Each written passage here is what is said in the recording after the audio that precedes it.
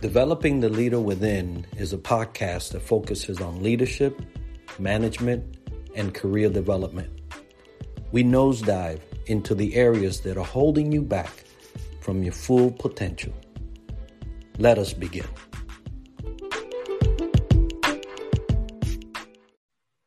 Welcome back, everybody, to another episode of Developing the Leader Within podcast. I'm Enrique, and today I am so happy to have with me Rich Farley. He is a human performance and human error professional. He's working with Fantel Services, and we're going to be talking about leadership and human performance and some other things that will enlighten you about that arena. Rich, first of all, thank you for being with me today and sharing your time. Thanks for having me, Enrique. It's an honor to be here, and I appreciate the opportunity. So thanks very much. Thank you for being here. Folks, there's a lot to be learned in what is called human performance. And Rich, I know that you're about to throw some knowledge at us and get us up to speed as best you can. But tell us a little bit about how you got into it and what you're doing with it. You bet. So I have my background is interesting. I look at it like a quilt because there's a lot of things that I've done in my professional career. I've had such wonderful opportunities, which all started with the United States Air Force. So I'm a 27-year veteran in the U.S. Air Force, retired in 2014. I came in 86, 87 timeframe, and I worked in the maintenance career field for about 5 years, and then cross-trained into combat rescue. And there I was what's now considered a special mission aviator. At the time, they called them flight engineers, and MH and HH-60 flight engineer, and we did combat rescue and special operations. And so I had the honor of flying in that community for a little over a decade. At which point I finished grad school, and then I became what's called an aerospace and operational physiologist. That's kind of the biomedical science core of the Air Force, or one of the positions within the Air Force, biomedical science core. And that's where I really got into kind of the official realm of human performance. And it wasn't until I got into that space where I realized that I've been practicing human performance philosophies and methodologies my whole time in the Air Force. And so it was a subject matter that was very near and dear to my heart. And I jumped in it with both feet and had the opportunity to work with some amazing people that taught me everything I know today, to be honest. So I did that for about 13 years or so. I worked with acceleration physiology at the Centrifuge. I worked with F-16 fighter operations at Luke Air Force Base for about 4 years. I worked with the Air Force Safety Center, which is their kind of command for all things safety and safety investigations for mishaps and accidents, those types of things. And then my career finally ended up, believe it or not, with the Aloha tour at the Pacific Command in Hawaii. So at that point I was like, I don't think I can really top off this. It was a blessing to be able to go there and do some great work at the Pacific Air Command. So it was a really interesting ride, and I learned a lot. At that point I went on to the civilian work sector. I had an opportunity to work with a nuclear and non-nuclear power generation company, Arizona Public Service, great company. They've been around for, over 100 years and, creating energy for a large portion of the Southwest. And so I worked there, and their corrective action program and their human performance program kind of stood up a little bit of their newer human performance efforts. And I did that for a couple of years, did some consulting on my own, and then had this really cool opportunity to go and work with Mitsubishi Aircraft Corporation. And they're a aircraft design and flight test organization, and they were building a new aircraft. And so I had the opportunity to work with a bunch of folks and stand up a safety and human performance program within that organization as well. And now I've got the opportunity to teach again. with Fantail Services and some of the great things that they're offering organizations across the world. So it's been a great ride, and I'm looking forward to what the future holds. Well, that's an outstanding history there. And there was one piece that made me smile because I had a 13-year Aloha tour. Yeah. So I know exactly what you mean by being blessed to have been there. Definitely my one of my final destination type of places. Yeah. And what a tour. But so we're talking about specifically leadership and human performance and human error. And so first, can you explain to us what human performance and human error is? Yeah. and then more importantly, because there are some facets of it that really do impact leadership. And, you know, the lack of being able to manage some of those things really affects organizations. So let's talk a little bit about that. You bet. So that's kind of a super broad question. What is human performance and human error? So I kind of like to just dial that down a little bit and just say, you know, human performance is how we behave and act physically and cognitively every day. There are several sciences that kind of guide us in that space. And, you know, it's whether it's on work or personal time, how we function as a human being, you know, here on Earth, that's what encapsulates human performance. Far too often, organizations are, you know, they're focused on the product and maybe not the process. And what I've found in my professional history is that in a lot of cases, they not purposefully, but just unknowingly to folks, they don't necessarily focus on the human being that's actually performing the work. And those challenges or those everyday issues that workers face, whether they're at work or at home, things that affect them at home that eventually can affect them at work as well. So we take a look at human performance kind of from a fundamental point of view. We look at some of the sciences that garner, you know, human performance, and then we also look at human error too, and we define what that is. Human error are simply mistakes. They're not purposeful. Nobody goes out and knowingly wants to make mistakes. That's a whole nother realm within performance. But we want to look at error as learning opportunities. So we kind of break that down, and we look at error even deeper with regard to active error and latent error. And I don't want to get into the weeds too much about that, but you know, a lot of organizations, particularly leadership, they might not understand the reality that a lot of the error that's occurring in their organization is more than likely stemming from latent, dormant conditions that they themselves can fix. But they don't know about it. They're unaware. So what we like to do is to teach folks, you know, pull that curtain back and say, hey, this is what we're going to look at from a human performance point of view. And then remind folks, these are some things that leaders need to be able to understand and act upon within the organization. Because we know that, you know, leaders influence the people that are in their organization. That's what makes them a leader, right? And so it's what they're systematically paying attention to that makes a difference.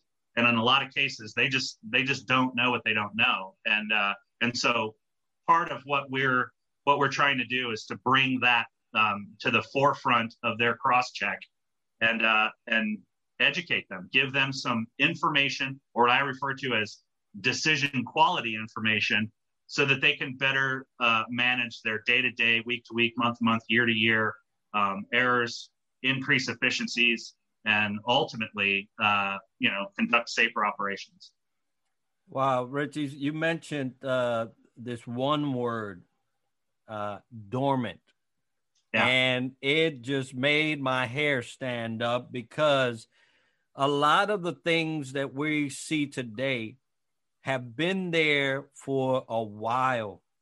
and they've just been laying low, and then just adding and adding. And then all of a sudden you have an issue, you have a problem that arises, and you're wondering, where did this come from? Yeah. And that dormant stage in error is so critical, and it takes a lot of attention on the leadership side, attention to be able to see those things come to play, or hopefully grab them as soon as they start sprouting up. So it brings me to attention management, right? Yeah. Because it's one of those things that, so situational awareness. So how does situational awareness, achieved? Because you got to get there, right? You got to get situationally aware. So how is situational awareness achieved and maintained? Yeah, great question. Great question. So a lot of communities look at situational awareness as potentially just an individual capability. I like to look at it as both an individual capability and an organizational one. And so we want to focus on that organizational situational awareness. But essentially, situational awareness is being aware of, having an accurate perception of your surroundings, being able to forecast what you think might happen based on those awarenesses, do a quick risk assessment, kind of go through a checklist of if this, then that, and then make the best decision possible and then act on it. And this is a very, in some cases, a remarkably quick process that we go through all the time. For example, when you get in your car first thing in the morning, you got your coffee in one hand and your keys in the other, and you're kind of going through your mental checklist of, okay, I'm going to start the car, put my seatbelt on. You're going through these kinds of things. What are some of the other things that you're noticing with regard to the environment that you're about to go into that will help you build this awareness of, hey, how am I going to get from point A to point B safely and effectively, efficiently, without incident? And so that's kind of what situational awareness is in a nutshell for individuals. But let's talk about organizational situational awareness. How do leaders, senior leaders at an organization of hundreds of people, what are they looking at from a macro point of view, and how are they building that decision quality information every day?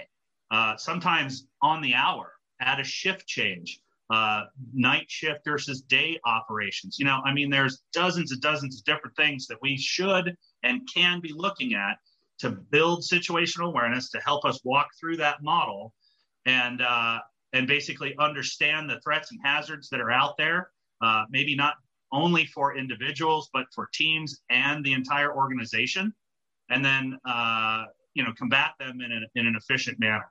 So that's where we're going with regard to the situational awareness education.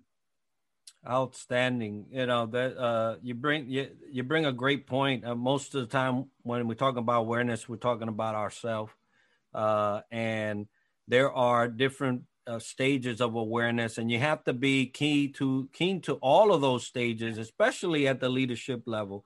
That number one, that they exist, and that you are a participant in those. Yeah.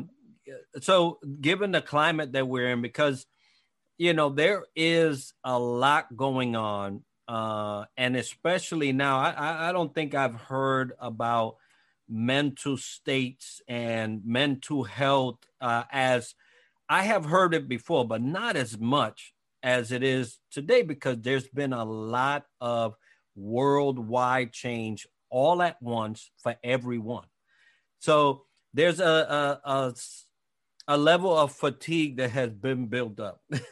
Yeah, for sure. And it definitely affects human performance and attention spans and just all kinds of things. So in the realm of fatigue management, what is human fatigue, number one? And we kind of know what is the body fatigue, but what is human fatigue, and how does it, in a sense, affect both individuals and organizations?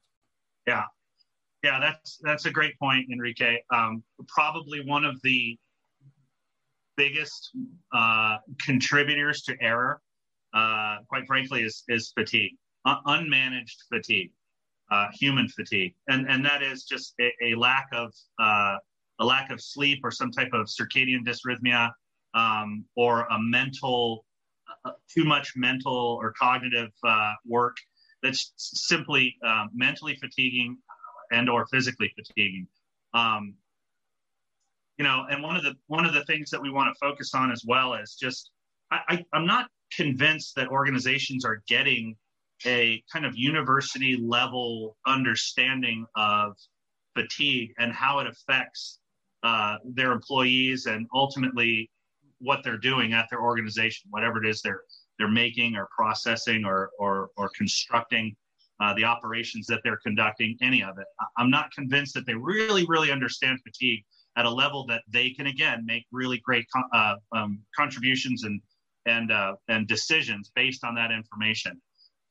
So one of the things that we're doing is we're looking at fatigue risk management. And the best thing to start, or best place to start with that, is through a sound education. We discuss what human fatigue really is, how sleep works. Raise your hand if you're human, right? We all need it. And so, how does sleep really work?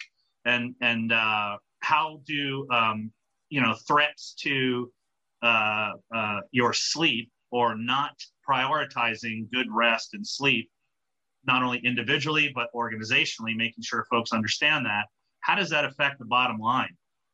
From a safety point of view, from a cost effectiveness point of view, like in terms of rework, human error, those types of things. And then ultimately operational and potentially reputational risk. If you wind up with, God forbid, a fatal mishap or a mishap that costs a lot of money and winds up on the evening news. So we want to look at fatigue risk management in such a way that it's systematic. One of the things that I've seen is that a lot of companies might think that they have, their hands around the fatigue issue. But when you really peel the onion back a little bit further, you recognize that maybe the fatigue system or program that they have in their organization is, a few lines in a policy that's, 5 or 6 years old. It hasn't been dusted off very, very much. New employees didn't even know it was there. It's not necessarily a behavior that leaders are demonstrating throughout their day-to-day operations. What we want are leaders to pattern a behavior that the rest of the team can see and reproduce. And so within the realm of fatigue management, that's a really important thing. And so it's a lot more than just getting, a few words on paper saying, hey, get enough sleep at night. And, here's your hours that you can work, and make sure you're managing your life on the outside of those parameters. I think it's a little bit more than that. And I think we as performance specialists we owe it to folks to teach them, to tell them, hey, there's a lot more to this than what you might think. And the more information and education you have, the better off you'll be when you're dealing with fatigue related issues. Yeah, you're spot on, and you're talking, and I'm thinking about my last 2 weeks, right? My last 2 weeks have been, you talk about fatigue. Not only mental fatigue, but emotional fatigue, and then there's physical fatigue. And I've been running around left and right. Sitting here talking to you, my hands hurt from all that I had to do. But how did that affect your sleep? Just how did the last 2 weeks of your life, the life stressors that you've experienced, how did that affect your sleep? Yeah, no, my eyes burn, so that'll tell you. So it definitely disrupted a lot of my normal day-to-day pattern because it's just external stresses that you don't make room for. You don't, right? So, so as you talking, I'm like, yeah, that's true. Yeah, that's true. but you also mentioned risk management. Yeah. Because as I'm thinking about all the things that I've been through the last 2 weeks, there's a lot of potential for errors and for all kinds of stuff, really. But more on the side of risk, and so you learn to manage risk. But what is risk in terms of the scope of what human performance, human and organizational performance? Yeah. So we all face risk in our lives. There's hazards, and then there's risk. Hazards are those things that will hurt you, and risk is kind of the probability, if you will. And this is an in the nutshell kind of explanation. But risk is the probability of that hazard potentially hurting you or damaging equipment or harming, organizational reputation, whatever, a financial risk, whatever the hazard is, or the threat, if you will.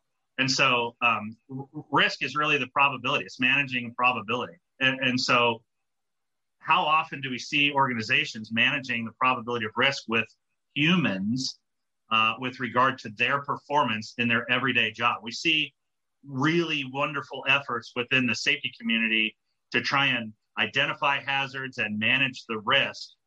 But I would challenge folks to deliberately approach risk in such a way that, you're measuring it in an understandable way throughout the entire organization. So everyone from the top to the bottom of the organization understands what the hazards are and the risks associated with that and what it's going to take to reduce that risk to what we refer to as a level that's called as low as reasonably practical, or as low as reasonably tolerable by senior executives within the organization. We live in a world that, it's hazard laden world out there, man. There's a lot of stuff that will hurt you, that will damage equipment, that will kill us, quite frankly. And we constantly have to have this understanding of what those hazards are and how to manage that risk. So we kind of get into some discussions about individual risk assessments and then formalized risk assessments. Individual risk assessments would be ones that you and I would make every day. Like the example I gave, getting into the car. I personally walk around my car to make sure that, hey, do I have a flat tire? I have a big Jeep. So I'm looking at, is there a cat sleeping up under the, is my dog resting under the thing, under the Jeep getting shit? So you do a quick walk around, you're looking at hazards, that kind of thing. Then you make a risk assessment. Hey, I should be good to go. Let me back out. I'm good to go. I'm press on. You constantly do this. That's kind of that individual risk assessment. And that's tied into that situational awareness model that we were talking about before as well. But a formalized risk assessment is one that organizations make. And that's where you start to objectively, purposefully manage risk through writing them down and identifying them. Like, what does risk mean to one organization is going to be something totally different to another organization. And so have you defined what those risks are in your organization? And if you have you written them down? Have you codified them or measured them in a way that's agreeable to everyone in the organization? And now you have your risk, your inherent risk. And then you want to be able to discuss some mitigation strategies on how to reduce or completely negate the risk involved with the identified hazard. And then you end up with what's called a residual risk. And now you can measure those things. And believe it or not, when you do that, you actually start to start knocking some targets off the fence, so to speak. And you start to manage and mitigate risk. And without a shadow of a doubt that you've got objective information and data that you can look at to say, yep, we addressed this. We identified this hazard. We addressed it.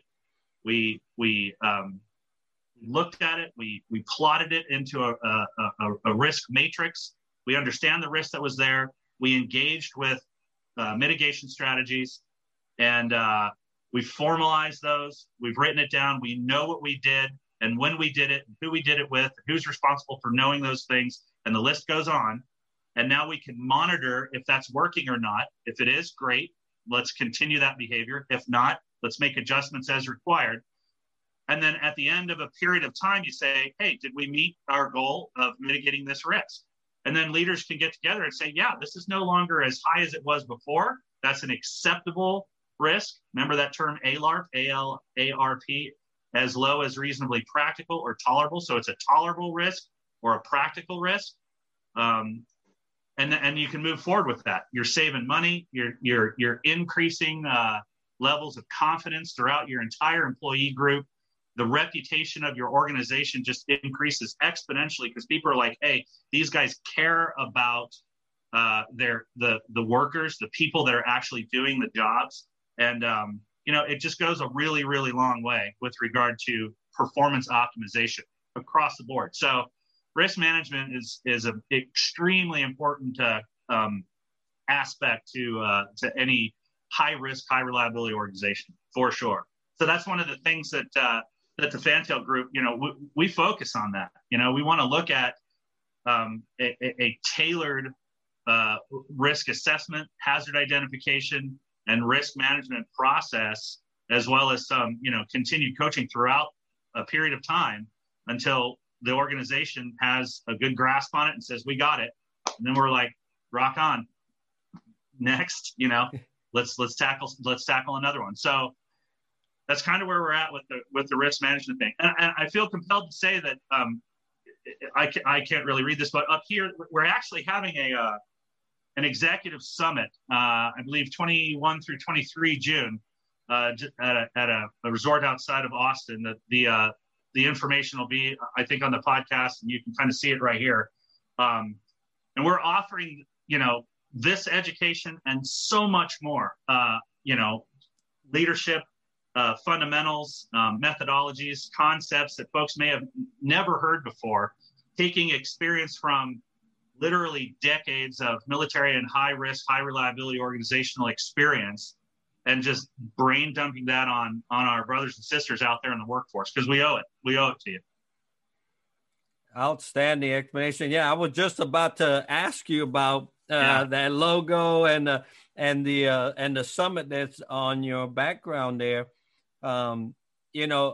If someone, because half hour doesn't give us enough time to get you some stuff, and I would love for people to talk to you and talk to Fantail and even ask questions about the summit. If someone wanted to do that, how would they do that? Well, they can contact me on my personal email, rich.farley17@gmail.com, or on the Fantail email, which is just rich@fantail.com. Or certainly contact any of the other people, associated with Fantail. John Minyard, which I believe his email is john@fantail.com. He's kind of our point of contact and one of the co-founders of the organization.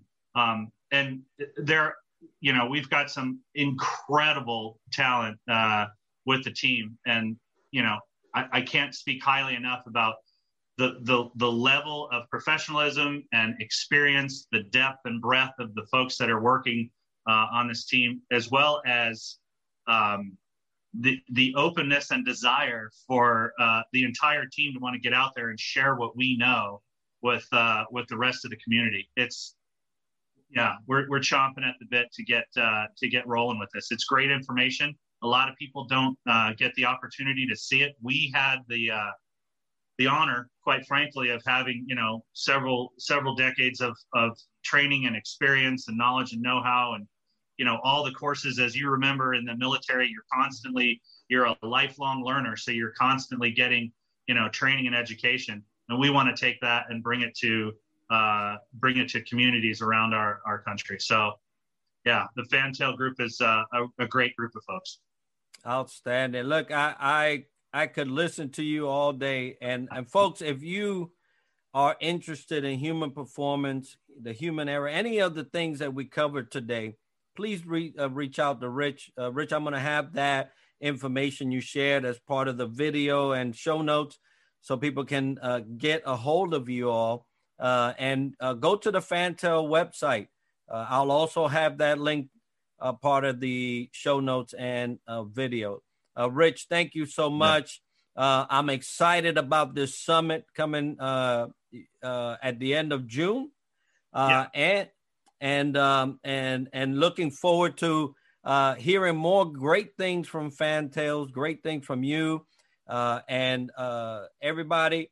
You know how we love to end this show. Success to you. All right. Thank you so much, Enrique. Thanks, everyone.